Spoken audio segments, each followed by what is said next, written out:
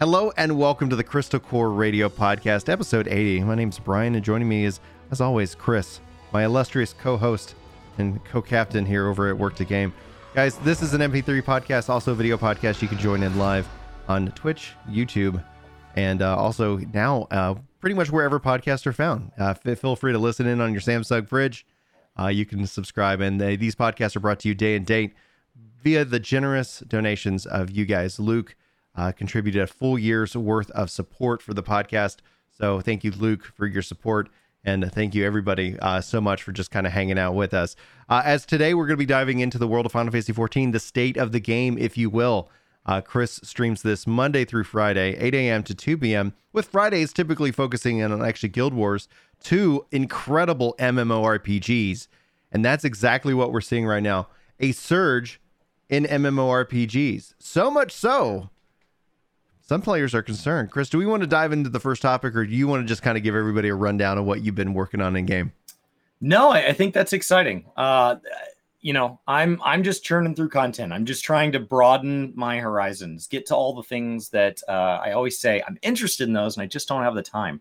It's much easier now that I have more time to play to get through not only the stuff that I normally do, but get through a whole lot more. So the first topic here is talking about new players, right? What happens with Final Fantasy XIV being at record popularity levels, which, it's not uncommon to see them set and break previous records. Shadowbringers had an incredible interest going in and had developed an incredibly large interest early on and has been popular throughout. So queue times are not something that I'm concerned when I see. It's something we've had throughout patch days. We've had, logging in. We've even seen them go as far as to start turning on AFK timers and things, which they are not currently on. And so we've seen them when those start to get large in the past. So it could be worse. I will say that disproportionately right now, because our top end scene might be at a point where if you're done with relics, if you don't have any other boss fights that you want to work on, this might be a time that for veteran players is a really great time to take a break, knowing full well that no matter what other game you're going to go play in the meantime, you are absolutely coming back November 19th, no matter what. Right. Doesn't matter if that other game is the greatest game of all time. It's not better than Endwalker. And so you'll be back. And so those people are away. Early review copies are in from Chris. Popular right now, it's a lot of sprouts. And so Limsa, Ul'dah, Gridania, these places are I don't know about you, but I'm running into lag in them. I'm running into frame stutter. I'm running into kind of things appearing in weird orders where you get to actually see what the draw order is when you bring up the screen, as opposed to usually that's so fast your computer and the server just handles it faster than your eye can kind of detect it. So, it's all there. No, I'm seeing what order things render in because it's playing out in real time.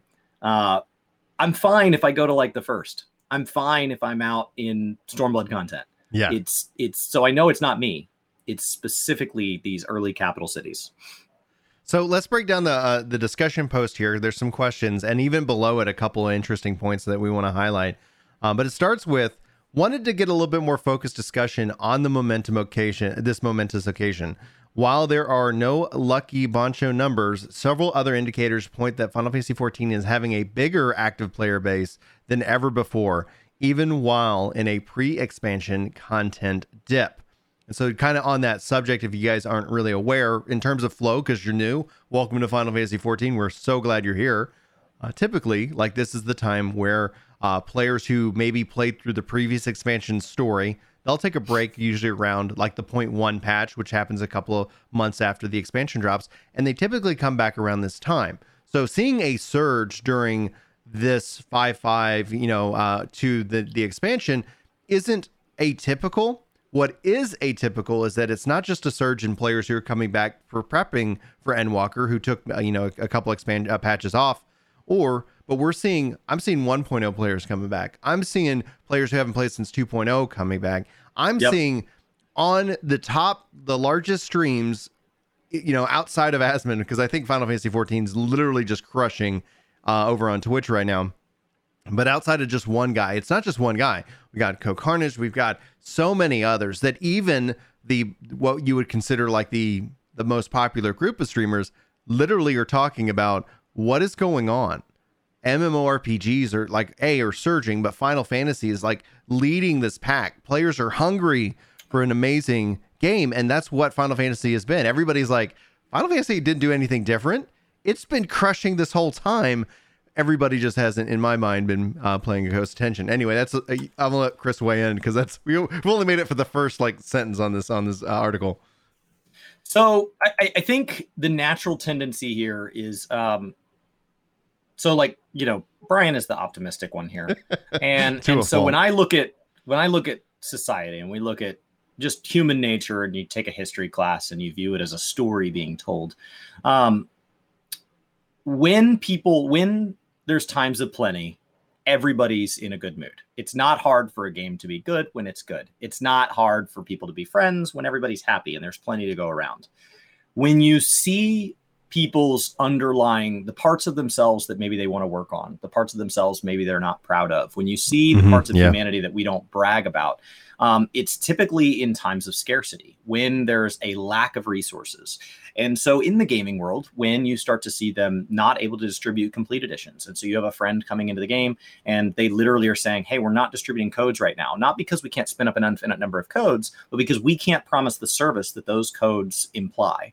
And so when you start to see people getting wait times, when you start to see people, certain servers kind of bogging down and certain market board behaviors being atypical, and you feel like your way of life is under attack by this change, by this delta, it's easy to want to seek out something to blame, something to hate, something to be frustrated at. And so I don't think this one is written that way. But I have seen a lot of frustrations. And so it's why I'm really hesitant to kind of fall into that, Twitter, let's get it down to 144 characters. Asmongold caused this by himself.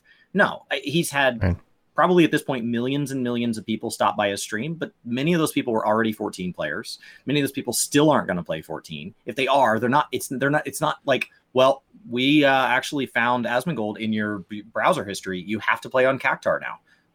I'm sorry. We tried to log you in. We wanted to put you on a recommended server. You live in the EU. I wanted to get you on an EU server. Unfortunately, because you've watched 1 minute of Asmongold, you have to go to Cactuar now. That's not the case. And it's not just him. We've had enormous impacts. I think Zeppel has had a huge impact on new players. Yes. The marketing campaigns, the Fat Black Chocobo campaign, the come back and log in for free campaign, all these returners coming back and getting free hours between now and August 23rd or whenever it is. All the advertisements, FanFest, 14-hour live streams, tons and tons of YouTube views, being on top of the Twitch directory, word of mouth. People are just excited to talk about this game right now. Yeah. And so, my sister is going to try out the free trial. She downloaded the free trial yesterday for the very first time. Critically acclaimed free trial. My sister has known I've been playing this game since I got here. And that's not, she doesn't know who Asmongold is. Right. And so it's not any one thing. So at the front of this, the pessimistic side of me being afraid that where there's smoke, there might be fire. Where there's this growth to the point that people are concerned about it, there might be a seed that could turn into whose fault is this? I want to make it incredibly clear. It's nobody's fault. The game is really good. And the fact that you like it means other people like it too, maybe for different reasons. And that's a good thing. Queue times on a Monday morning is a good thing. You don't want to have your favorite restaurant never have a wait. It's really nice for you right up until they close. I've got some breaking news. Interestingly enough, Asmon just tweeted out that his mother is starting to play the critically acclaimed version and joining him on stream. I'm completely joking. But, it's at the point where whenever things hit a critical mass is usually when my mom asks me about it. I don't know if anybody else experiences that. You get that text. I'm hearing a lot of people talk about Final Fantasy 14. Is this really good for you, Brian? I guess. I've been loving this game forever. Thanks, Mom. I'm glad that you've taken interest. She's always been interested in the stuff that I did. I think she was our first subscriber here at Work to Game OG Final Fantasy support. All right, continuing into the post. Some may say that most of the new players are trial accounts, but the new record of players on Steam, which does not include the free trial, and the digital store running both out of codes. The game indicates that a large number of these players are new subscribers. What are your guys' thoughts on this unprecedented and unexpected boost in the player population, and how will it pan out? Square Enix does not have enough time, for example, to add more servers, data centers before Endwalker's launch. And I hear Yoshida's talking about Endwalker's already has over 3 times as many pre-orders as Shadowbringers has sold. And at the time of this writing, I'm betting that's going to go up more and more. What's your thought? I hadn't heard 3 times. During the 14-hour broadcast, he said at this same point, with the same number of weeks to go, they're at roughly 160 to 180% of the previous ones. So I don't know where we got to 3 times. If we have, it would not shock me if we've gotten to 3 times in the whopping like 10 days since then. But it is rapid. And that tells me like people are paying. These are paying customers. When I'm running dungeons, I've been doing a ton of leveling. I'm thinking about moving to leveling kind of as all 4 days a week right now, minus my Wednesdays. I'd be focused on working on best in slot for crafting, but I've thought about kind of dropping my tanking stuff and just doing leveling on stream, because it's getting me a chance to ask a lot of questions, to answer a lot of questions, to be there and to help and to be in these Sprout groups. It's really fun to go run with all these new players and be in dungeons where it's their first time.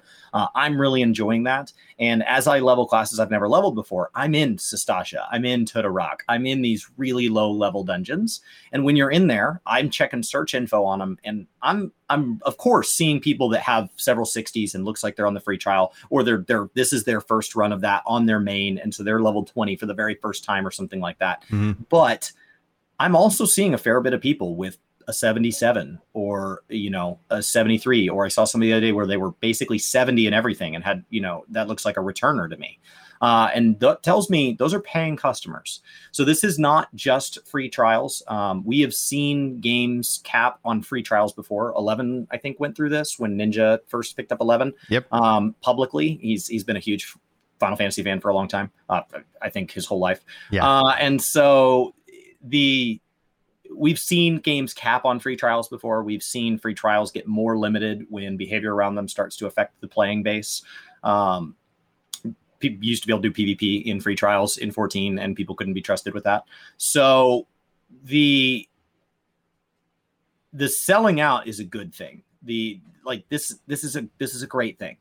This is awesome. The fact that they can't keep up. The downside is it's happening so fast and so close to the expansion that Yoshi said at the 14-hour broadcast that they are literally throwing millions of dollars at new server space, and it will not be ready for Endwalker launch. And to people that don't deal in all of this stuff, they're like, it's not that hard. Like, I set up a Squarespace thing and I made it bigger right now. And so to me, who's not a programmer, I spend a lot of time around programmers, but to me, just and Ginger and programmer adjacent, this guy right here, kind of understand why you can't just throw millions of dollars, why you don't just go to AWS and say, hey, Amazon, just spin up more, like just more.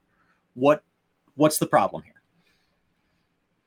So Mr. S writes, I disagree that they don't have time to make new worlds per Square Enix. New data centers, though, is unlikely until 6.1. So we know they are targeting the Oceanic data centers for 6.1. Regarding new worlds in that regards, there's a silicon shortage. I think essentially what in a fortuitous shortcoming of the moment is that it's hard to get hardware, actually. It's more of a hardware limitation and time. But if you think about what even Phil Spencer talking about, hey, yeah, we're trying to make sure we're getting enough parts for Xboxes. So it's not just you're competing against like, oh, this other company wants a server and I want a server. Okay, this is the price of the server, but everybody needs the silicon, the parts that make up these servers. And there's like this massive backlog of things that need to be made. Where even to the point of cars, right? New cars need silicon. It's like they like all of these things. Everything's kind of back ordered, backlog, and that's just a impact of the world that we're living in. So I think it's just going to be something where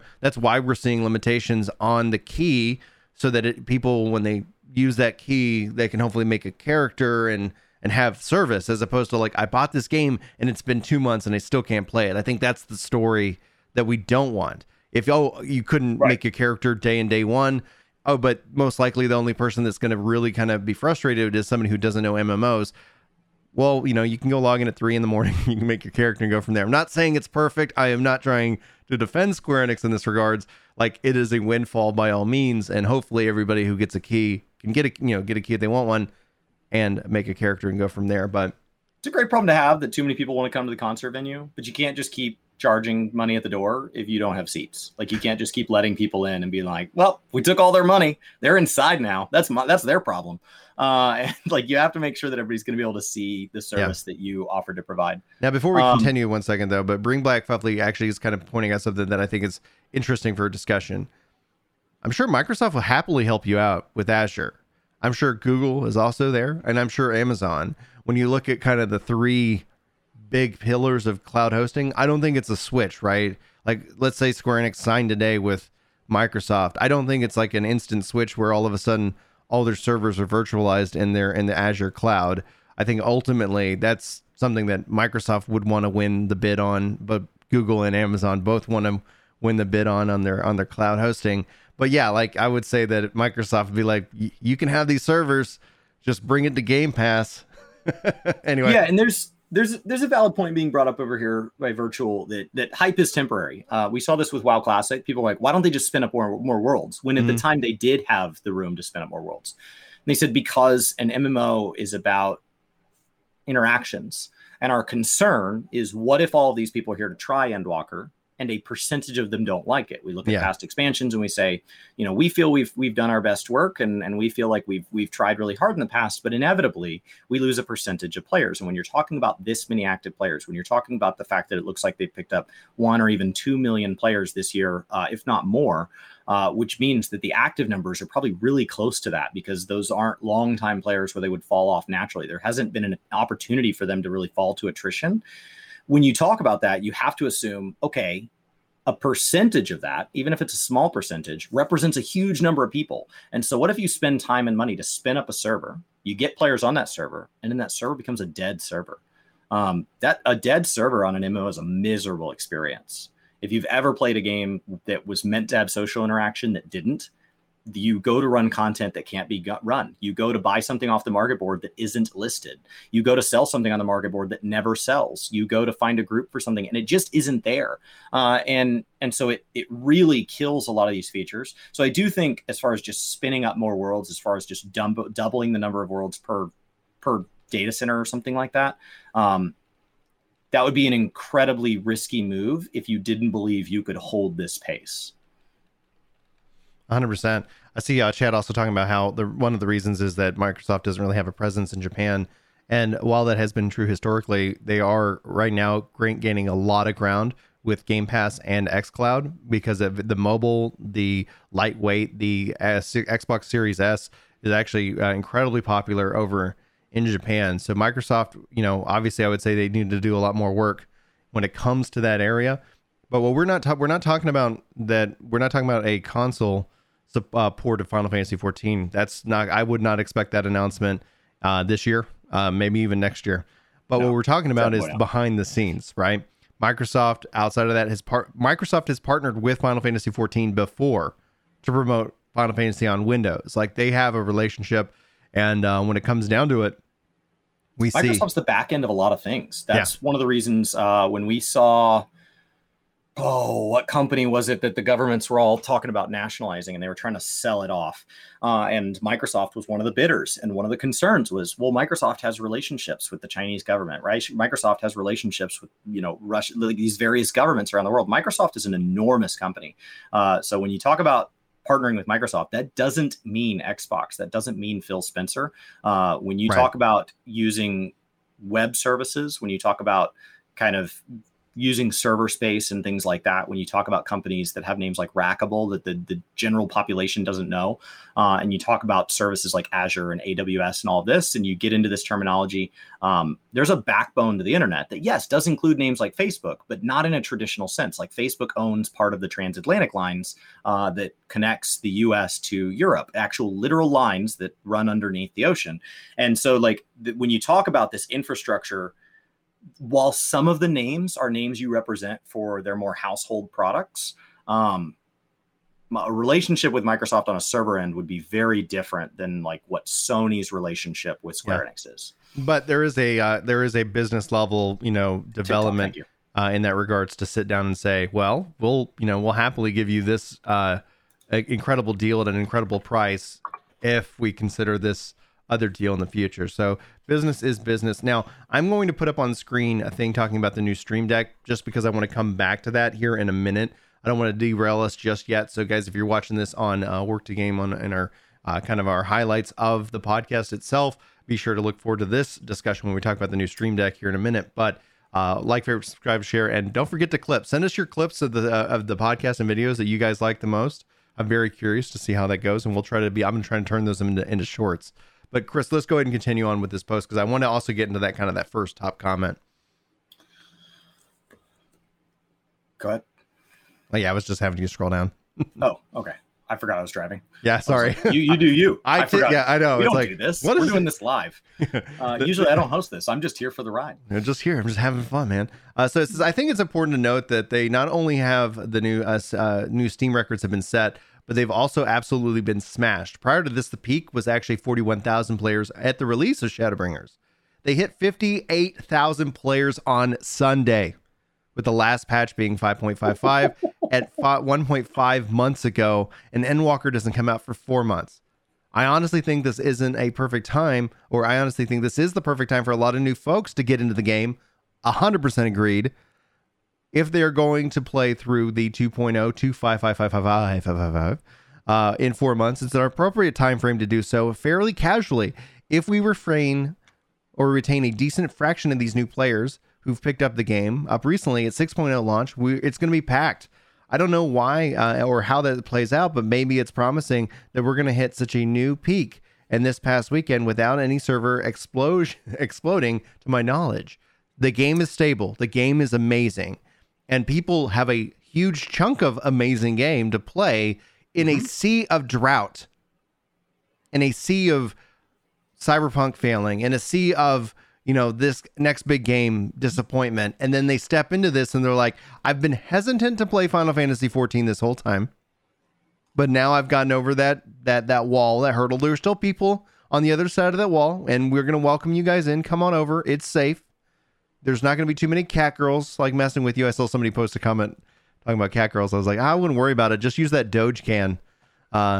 Just to watch out for that Doge can. You don't have to worry about it.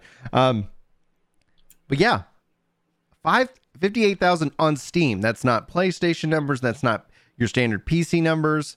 Probably the least recommended platform. Not as a dig on Steam, but just compared to the other three, I think it's the one that I hear the least about. So I can't imagine those numbers are anything but larger on the other three. Yeah, because like PlayStation has just invited it to people that want an MMO on consoles. Like the PlayStation's just invited in tons of people, and this game has incredible controller support. Buying it direct from the website keeps you out of Steam. So there's your Microsoft, and then Mac players are like, well, what are you going to do? I'm just excited this game runs on Mac.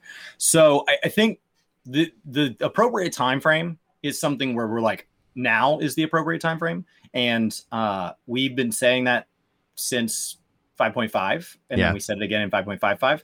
There will come a time where we're like, I want to tell you now, but I really mean before. Like it's like the amount of time is compressing, and the amount of content you have to get through is not. The reason this is such an exciting time to get into the game is not because it's popular. It's not because people are playing it. It is because you have an exciting expansion going into an exciting expansion content-wise that has been delivering consistent content when the genre has not been necessarily capable of keeping up with that. You've got an enormous backlog of content. You've got a massive free trial to get into it. And narratively, this is the finale in 6.0. While the game is not ending, the finale is happening in November. The full finale releases in November. And 6.1 will begin a new story where the game continues from there. And so you are getting the opportunity to be told that you have this like Super Bowl style event, that you have its final season of a TV show. It's the final season of Breaking Bad. And you know that now. And so you have 4 months to say, I've been meaning to watch that show. And you have 4 months to sit down, strap in, and binge all of it. Yeah. And even though you could have been here for the last many years, you will literally be on equal footing with everybody who was. You can catch up. You can be here with us, just as invested, just as excited, totally right there with us. And you didn't have to take the risk over the last several years of what if this doesn't build towards something awesome. You have the advantage of hindsight.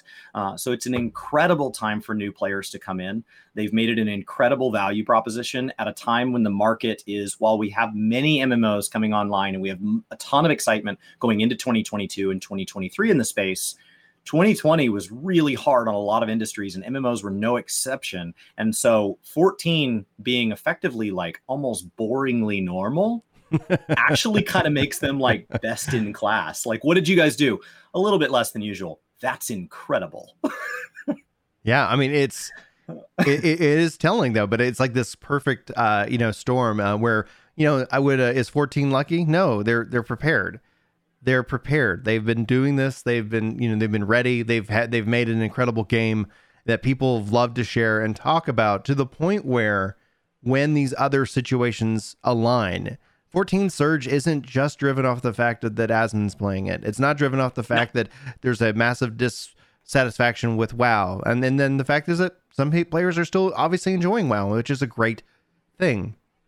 It's not driven off of any one factor. It's driven off of fundamental good game design, great communication, a community that loves the game, and players that are coming into the game and experiencing it for the first time, and then becoming evangelists to the game itself. We're going to start seeing here, if we haven't already. I haven't seen any videos yet, but I'm just waiting. There's two numbers that I'm looking to see. One is that 58K going to go up? And, is that the ceiling? Is that the new ceiling? I doubt it. So I'm excited to see if anything happens big this weekend, and to see what kind of this growth pattern looks like. And when's it going to be, like, wow, that was the apex. And then two, when are we going to start to see the hate, negative videos that are going to capture attention flowing out on YouTube? It's like, I'm just waiting for those two events to kind of occur. Like, what's the highest number? And then, because of the surge, like with anything, you always kind of have the anti, surge in certain aspects. And so those are the two things. 14 is really good at 14 because it's so narrative based. There is a substantial portion of the population that literally plays the 0.0 patch. And then historically we build up to the expansion with 0.4.5. This one's working a little different because it's a finale.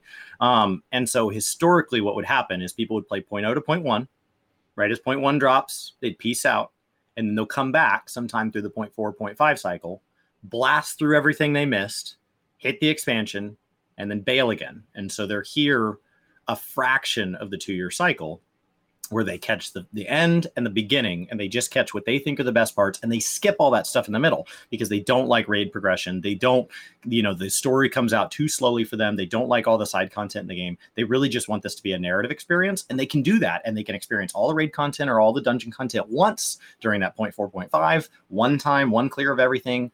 We're good. And then they can go into the content. So there will be a fall off after Endwalker, and that doesn't mean Endwalker did bad. That already existed. That's already a pattern in the space. Well, and even still, like as the fallout goes with those players who play through the story and then say, "Great, I'll see you next expansion." I'm curious to see what ultimately happens with this one, because 6.0 ends the story and 6.1 begins anew. And with 6.1, as a player, like I'm only like projecting my perspective here, is that if I was taking a break, I finished the story. Okay. But now the next question goes, what's next? And depending on how the story concludes, like, I think that, who knows, maybe we actually will retain more players at least through 6.1 this time around, depending on see how that plays out.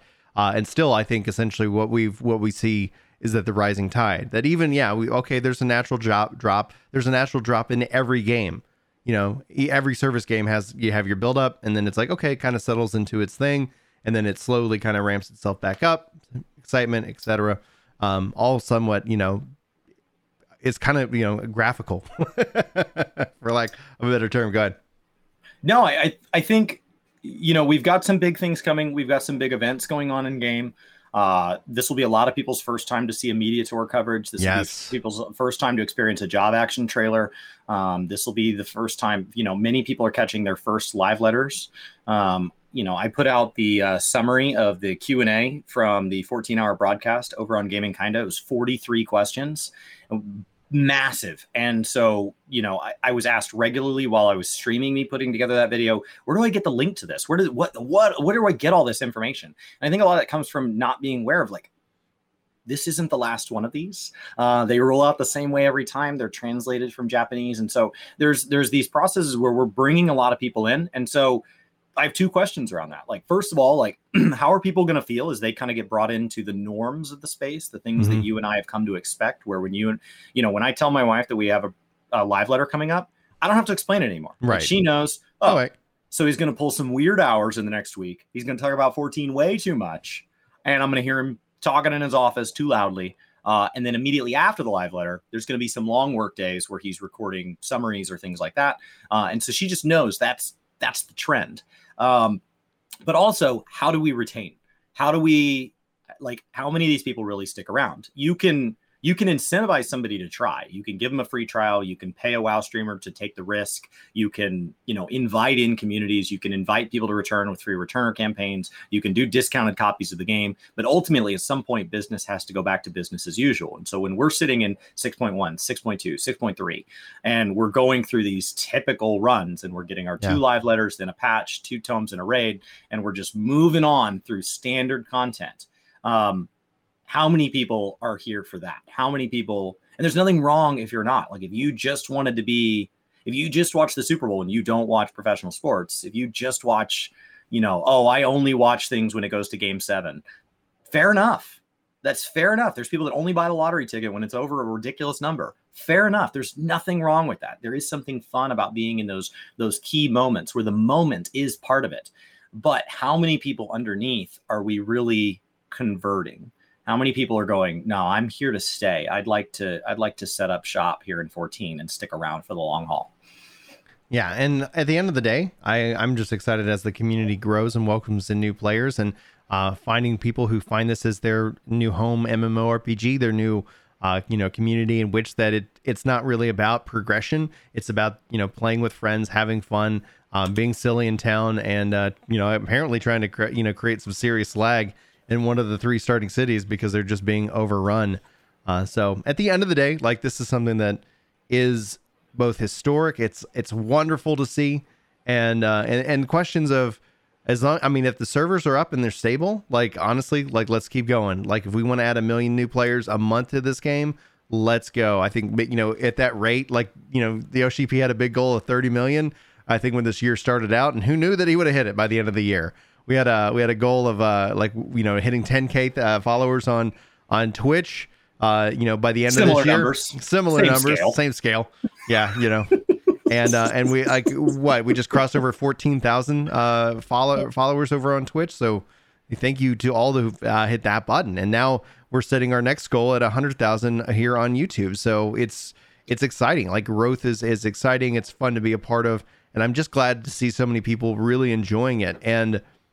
And it's great. I cannot say that enough. And so we'll just keep covering the game like we always have and go from there. But now I'm going to kind of shift focus into some news that broke yesterday. It's kind of hardware news, but the question that the community brought up is, will the Steam Deck, a Switch-like power, high power PC NVMe device, run Final Fantasy 14?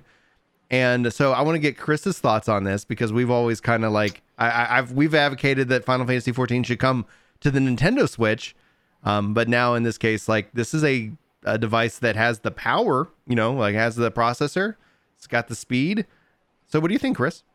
So when asked this question, not to the Steam Deck specifically, but to any platform, anytime it comes up, the CEO of Square Enix and Yoshi P have made it incredibly clear publicly.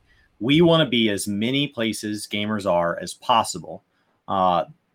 When you ask for more detail, the reason they are not is because there is time and resources that goes into that. It takes a long time, and they support a lot of versions of this game, and they spend a lot of effort trying to keep consistent content up. And so they have to make sure that the desire to bring on a new platform where they don't have players is not going to detract from their ability to deliver to the existing base.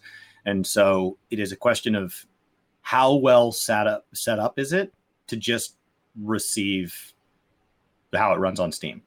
Like, if there's no work there, or if Steam says, hey, we're looking to set up a team to help with integrations, we're looking to pay for part of that. When I worked in the medical space, there was this give and take when we would have integrations with medical systems on whose staff is handling the troubleshooting, whose staff is handling the integrations, whose staff is setting everything up, who's paying if there's a third-party vendor making the go-between, because with personal health data, it gets really touchy really fast. And so like who's paying for it and who's spending the time on it. And so if we're able to provide staff members to oversee it, or if we're able to say, hey, this is going to cost $50,000, we would love to pay $30,000 of it, or we can provide this other service that saves you $30,000 somewhere else. Those sorts of conversations are not public for very good reason. That's the drawback. So if it's not, that would be why. But if it's an easy conversion, I don't see why not. So let's, I'm going to help define some technical reasons why it's not native on Steam Deck or any kind of Steam device. Steam runs SteamOS, which is a Linux build. And right now, Final Fantasy XIV does not support a Linux build. It can run on Linux via Wine and things like that. But as far as it goes, you can also run Windows on the Steam Deck. You can install Windows, and you can install any game that runs on Windows on a Windows machine. So the Mac version's still Wine-based, right? I think so, yeah. I think so. Anytime I'm having an issue with the Mac version, that's likely because it's a Wine wrapper. Right. So in case of Yoshi P and his team, will they support Linux? Well, the answer could be possibly. I wouldn't expect that before Endwalker. I would expect that it probably is going to be on the roadmap for more and more people, and here's why. Final Fantasy 11, not Final Fantasy 11, daggum all these numbers. Windows 11 is having more and more closer to a kind of a Linux kernel than ever before. So there is a lot of power in Linux. You use a Linux device every day. If you're listening to this, Linux is being used to power a lot of cloud. When I was looking at, always debating, should I continue to stay independent? Should I go, etc.? As I had my resume, and they're and getting a lot of questions of how much Linux do I know? It's like, okay, I need to be, working more and more in Linux. Stadia, its backbone, Linux. And so essentially, if they were ever to do that, you could see that point, if Final Fantasy 14 comes to Stadia, then the question is, why is it not naturally on SteamOS? Because it's it's Linux. Obviously probably maybe a little bit of work there, but maybe not so much that it, that it's going to be hey, you're going to write a native Mac client. Same concept with Xbox, but the specs alone are interesting. Go ahead. So does that make the Steam Deck a beneficiary of a move to cloud? So if they move to cloud, what happens is you don't announce Steam Deck. You say, here's all of our new places. Everything.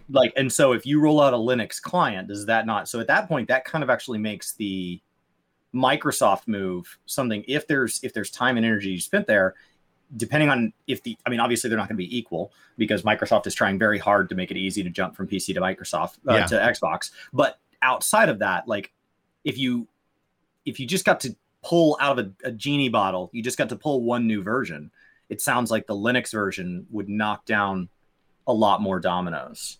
Yes. It would knock down a lot more kind of right. When they've been talking about things like the Oceania data center, when they've been talking about bringing new servers online, when they've been talking about rebuilding old systems in the back end, things like the companion system, working on things like the trust system, doing the stat squish, getting, a lot of these changes that we've been seeing, they've been throwing around terms like these are 10-year choices. They've been throwing around terms where, yes, 6.0 is going to be the finale of the story, but hardware wise, game systems wise, we are looking out a decade or more. Mm-hmm.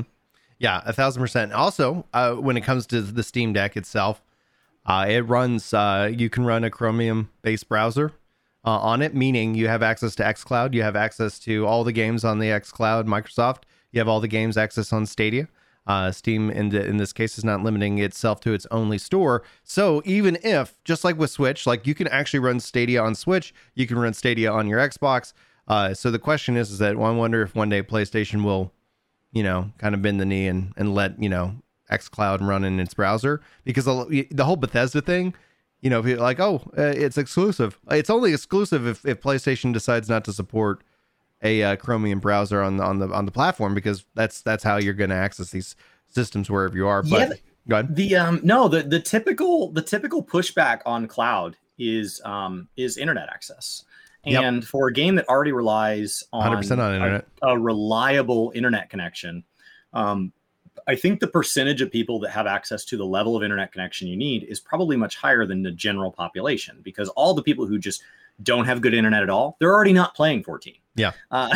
They're already not doing online games as a large portion of their content consumption. So if a cloud solution has, let's say, 20% of the population in the United States geographically, not population density, has access to the level of internet you need, when you filter down to MMORPG players, I think that percentage probably likely spikes because you've already ruled out. There's already a lot of people that have frustrations with this game. So like we've talked about this before, but MMORPGs seem primed to be the first games to start having part or even all of their backbones moving to cloud-based solutions where you're saying, hey, when Limsa has 5,000 people on it, done. We got your local machine doesn't need to really deal with that. We'll do the heavy lifting, and you just do the pretty stuff at the end. We're all set. That's why I've said we have yet to experience the golden age of the MMORPG. That's why I say that what we used to define as MMO is done in every platform, right now. Like we're MMO, massively multiplayer, exists in all kinds of genres, not just the MMORPG, what we play with Final Fantasy. But what you just described is essentially the future that I see in, granted, there's still plenty of roadmap, but that's where with Steam Deck itself, I look at that as the perfect cloud local, hybrid, right? Oh, you're not in Wi-Fi? Like download the game. If it's supported locally, you can keep playing. And then essentially like, oh, if you're home, you're on like Wi-Fi, you got fast internet, you can stream any game that's possible from this handheld device. And that's essentially what I think will be interesting ultimately see. But to that point about the MMORPG and its evolution, you're right. You can throw thousands of servers and graphics cards, there's 10,000 people, 20,000 people like all in this space, and it runs smoothly and it's great. Now the question is it fun? Well, yes, fun has to be. When we talked about the Yoshipi's slideshow from his development conference panel, kind of came out, and like one of the things that was on it was like fun. That's the thing that's hard to add later.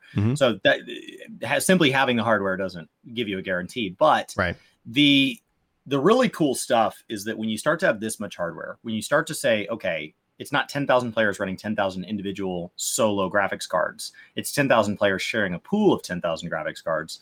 You get to start tackling things like, you hear these terms like negative latency. You get to start tackling these terms that are impossible in the way games work now. Negative latency, the theory is we're just going to pre-render the future. We're just going to take a guess. Here's the options of where we think players are going to go next, and we'll pre-do calculations around those so that when you send the request, some of the work is already done. We're just grabbing which package you chose, and then we're throwing the other ones in the bin. And so there's concepts here where you get to start to say, okay, in something like Fortnite, where you have 100 people in real time that are all looking at the same bush, why am I having that little plant rendered 100 times separately as separate calculations? How do we share some of that? Like, it seems like I'm redoing the same work over and over and over and over. And so there's some really cool stuff that gets way beyond my brain really fast when you talk about like what really sets Stadia apart. To the average user, Stadia right now for many players is just a harder to use GeForce. Like it just, they're not getting to see what makes Stadia truly incredible because there hasn't been a game built to take advantage of it. 100%. And that's one of the things that's most exciting about what Square Enix announced 2 years ago. Like they have games in development that are cloud only. And the question is that, and I don't know if the first games that are cloud only are going to blow everybody's mind, because that's the problem. Like, no, because like they'll be like the first VR games. Like, there'll be Beat Saber and then other games. Like there will yeah. be one good cloud game, and then it's like 100 cloud games came out this year. Yeah, but did you play that one? Yeah. Well, it is just the one, isn't it? Like there one will make it. But it'll be interesting to see, because sometimes that art being constrained by being constrained by just like physical and, like physics limitations in hardware, processing powers and things like that is something that has made some of the greatest games of all time. We say it here all the time. Gameplay is king when it comes to games. You can make the prettiest, piece of art, but if it's, has no good gameplay, then what are we doing? I say Chad also kind of memeing on, like, I would never play Final Fantasy or an MMO on a handheld device. I was like, well, I guess you don't really craft or gather, because I played 14 on the Vita, and it's like I wouldn't do a dungeon on it, but it was nice to kind of go and just kind of craft and gather a little bit here and there, as just a supplementary piece of hardware. Go ahead, Chris. And so my background is not nearly as technical as Brian's, and so I went to school for design. I'm the artsy one in my family, and one of the things that we were taught is that design flourishes in constraint. Mm-hmm. That it's one of the reasons that I see Yoshi P as being really good at fixing games, and when people are like, he's going to be really good at making a game from scratch, and I'm not saying he won't be, but I'm saying temper your expectations, because it's a different skill set. He possibly has both. It is possible he is the world's first primal running around, him and Soken as the two primals in the real world. It is possible. Yeah. But like, it's not impossible that his first one is a learning experience, and then his second Scratch title is even better, because it's a different skill set. And so operating within constraint, is a different way to solve problems, and it creates a lot of really beautiful solutions, and they're beautiful because of the way they deal with problems, not because you got to just. And so studying architecture, they said, like, there is no one perfect building that you just design in space and then you could just drop anywhere in the world. It has to be respectful of where and when and what it's built for. That's what makes it beautiful design. So there's some context there. So I think the problem with cloud storage right now is it seems like it's lifted the constraints, and we've got to learn to operate within what the new constraints are. And those new constraints, the new bounds, they're so far out there that I just don't know that anybody's really really ready to test the space. Mm-hmm. I don't know that anybody saw this level coming or had the resources to invest in what it would take to take advantage of it.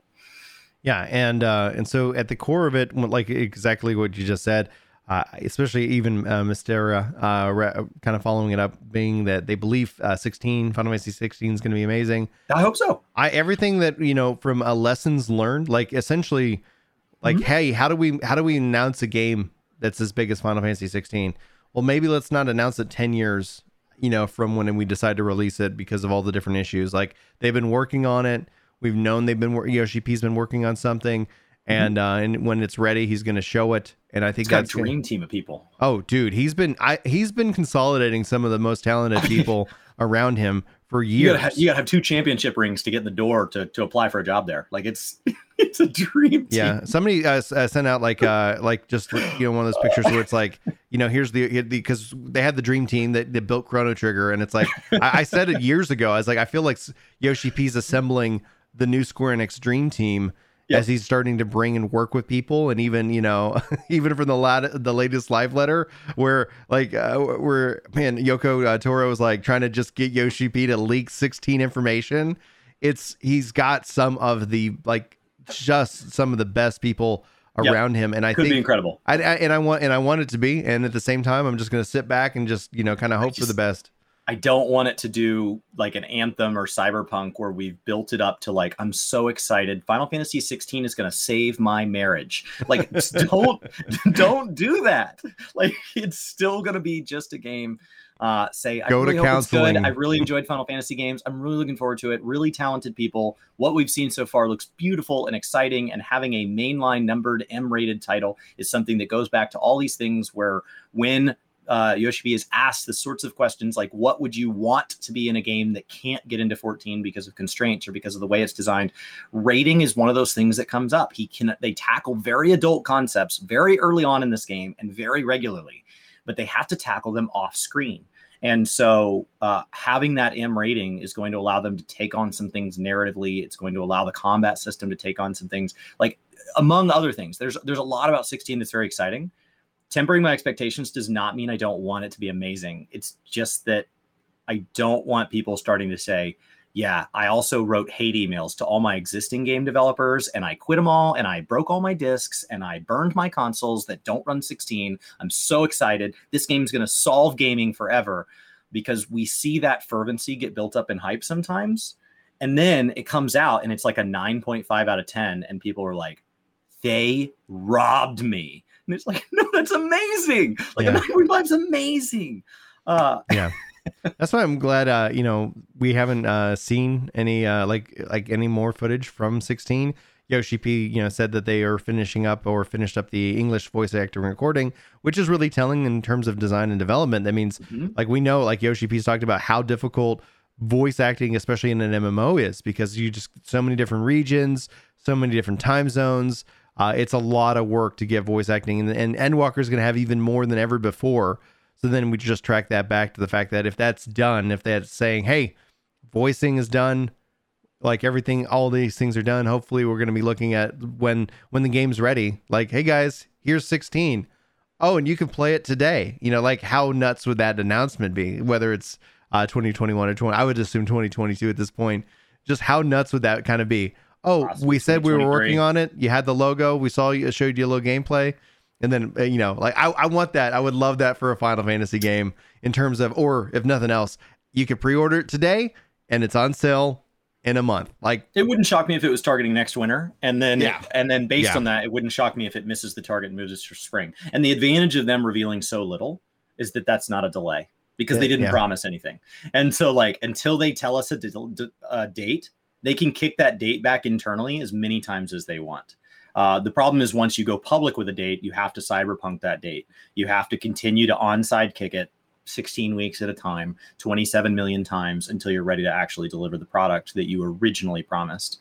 And so as long as you don't have to reveal anything, don't do it. Yeah. Chat's asking, wonder when the next Final Fantasy MMO will be announced. Chris, you got any thoughts on another Final Fantasy MMORPG? Another Final Fantasy MMORPG. So with Final Fantasy XI Remaster being a project that looks like it's at least on hold or moving internally or moving to, it at least looks like it's changing. Like I know Diablo 4 Immortal, the Diablo Immortal looked like it was moving. It was NetEase, and then it looked like it was moving internal. Final Fantasy Remaster, it looked like it was maybe something that they were getting help with and they want to bring internal. They looked at it and said, was working on the it. scope of this is actually bigger than we think. So we're going to stop what they're doing and we're going to bring it in-house. That's what I'm hoping is happening. I would love to see the next Final Fantasy MMO be a bring back of the 11 style. And so I would love to see that come back. My understanding of 11, having never played 11, is that the current state of retail 11 versus the reason private servers exist are two very different games. Yep. And so I think there's obviously the fact that two different versions of a previous Final Fantasy MMO can exist in real time, kind of a retail classic type situation, tells me there's enough meat on that bone to build something new. And that would keep them from trying to develop a new IP. I get really nervous with new IP in the space, and I don't want to see a Guild Wars 1-2 or a Destiny 1-2 type mentality where you have to overcome this lack of content early on, because we jumped from 14 that has this whole backlog of, oh, I've never done an Ultimate. I'm going to go do an Ultimate. Wow, I just spent all these weeks progging in content that's old. And then you get into a new MMO, and there isn't anything there. When you finish the current serving in New World, when it comes out, whether Amazon likes it or not, you wait. There won't be anything after that because there's no past. Yeah, we don't know. Yeah, when an update for New World would drop, and so it's gonna. I mean, there's an excitement to that because you're like, oh man, is there a New World news today or not? From everything they've done prior to this, it's pretty epic in terms of like they had a big update once a month for the alpha, but that's a whole different world. They can do whatever they want when it's an alpha. In production, you have so many more things that you need to consider. But they do have the money to throw at it. Now, for, the question to 17, a lot of people, mathematically have been like, well, it went 11, MMO, and then 14 was the next MMO. That would put 17 as the next MMO. And that would put, technically, you would think of 15 years into the Final Fantasy 14 brand. Now, my thought is on this. Yoshi P has said that at some point, the number 14 won't make sense. At some point, the number 14 won't make sense. And he teased, maybe we'll call it 20. I don't know. That's the number he used. So when you think about that, Yoshi P said we were going to the moon in 7.0. Maybe he's a little bit teasing a little bit what's going to be happening. He's cautious. He's going to give himself a little... I think we can make it to the moon by 7.0. Oh, we got there early. Hey, wouldn't you know it? So space travel was very easy. I expected more resistance.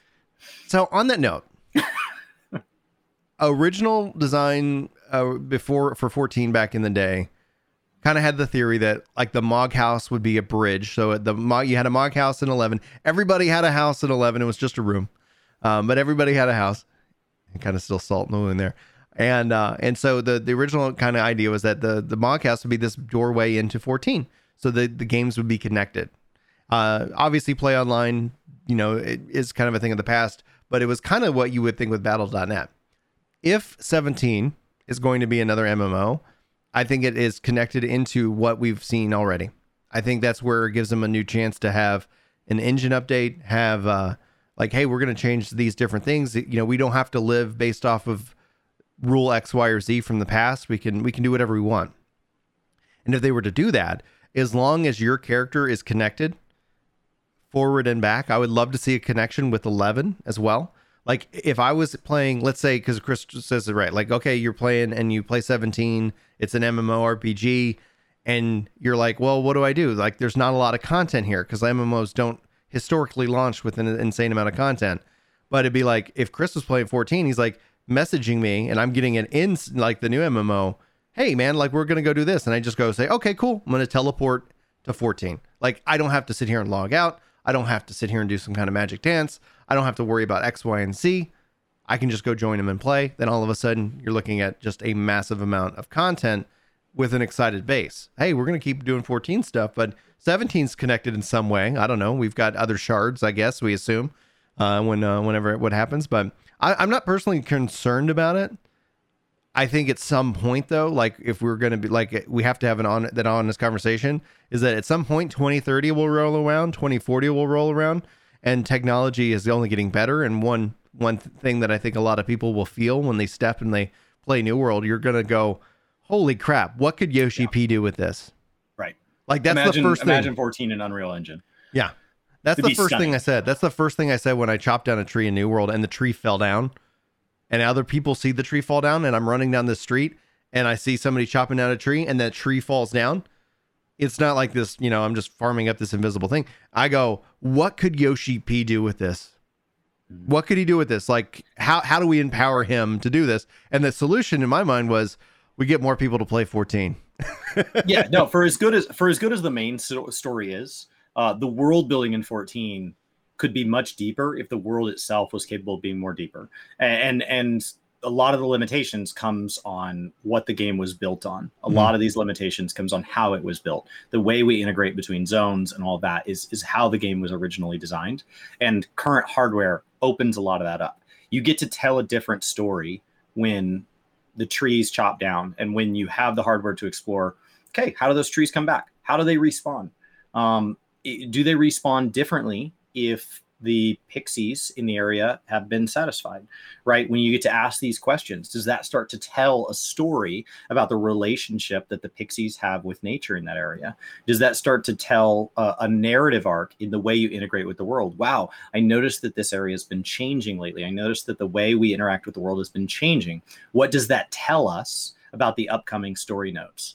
And so there are some opportunities there to more subtly tell a story, to tell it unspoken, to tell it through actions that 14 simply can't do because the engine just isn't there. What I would like to see is if we do get another MMO, if we do get a third MMO in the family, that seems like the ideal time to me to announce one subscription. One sub.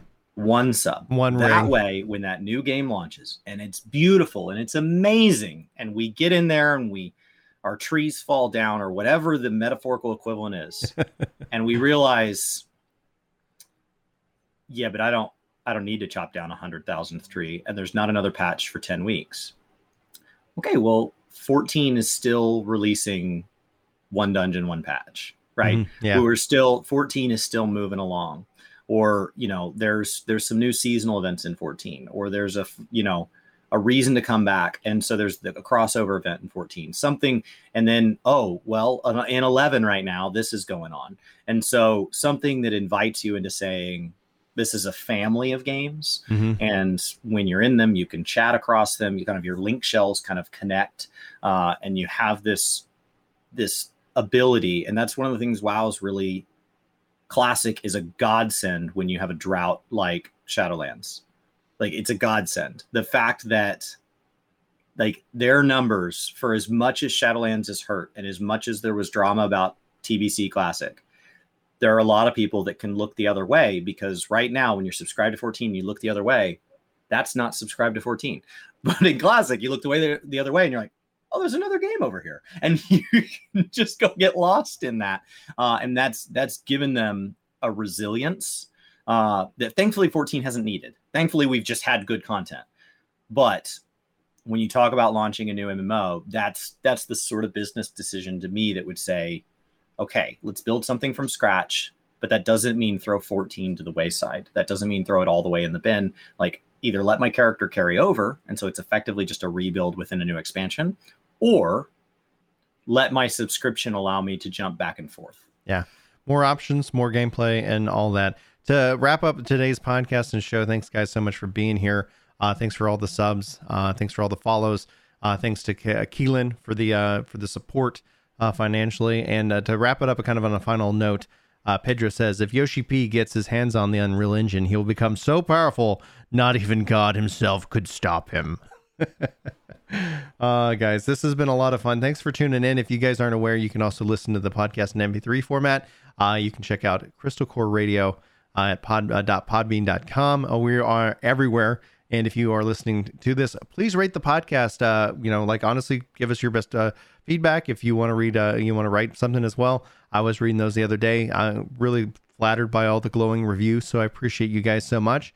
But yeah, we really appreciate the support, allowing us to do more of these shows for you guys. And thanks for coming in and hanging out. We'll be back next week with even more content. Chris will be live right now or after the filming of this, playing some Guild Wars 2. Who knows? Do may some more reactions and whatnot. It's been quite a summer. It's been quite exciting to see just the amount of growth and love. But Chris, you got any final thoughts before we conclude the podcast? No, I think it's exciting to have things to talk about currently, where the problems are that there's too many people that want to play 14, and to look out at the future and be aware of, like, this could just be the beginning. Like, 14 is not stopping. 14 is not slowing down. I hope other games can have this level of success. I hope New World does well. I hope Ashes of Creation does well. I hope WoW does well. It would be incredible if this space could get to where it was a question of who was innovating and who was doing the best out of a bunch of good games. I think 14 is more than capable of running their portion of that race. It's an exciting time to be a 14 player. Absolutely. Guys, that's going to wrap it up for the show for the Crystal Core Radio Podcast. My name is Brian, and that's Chris.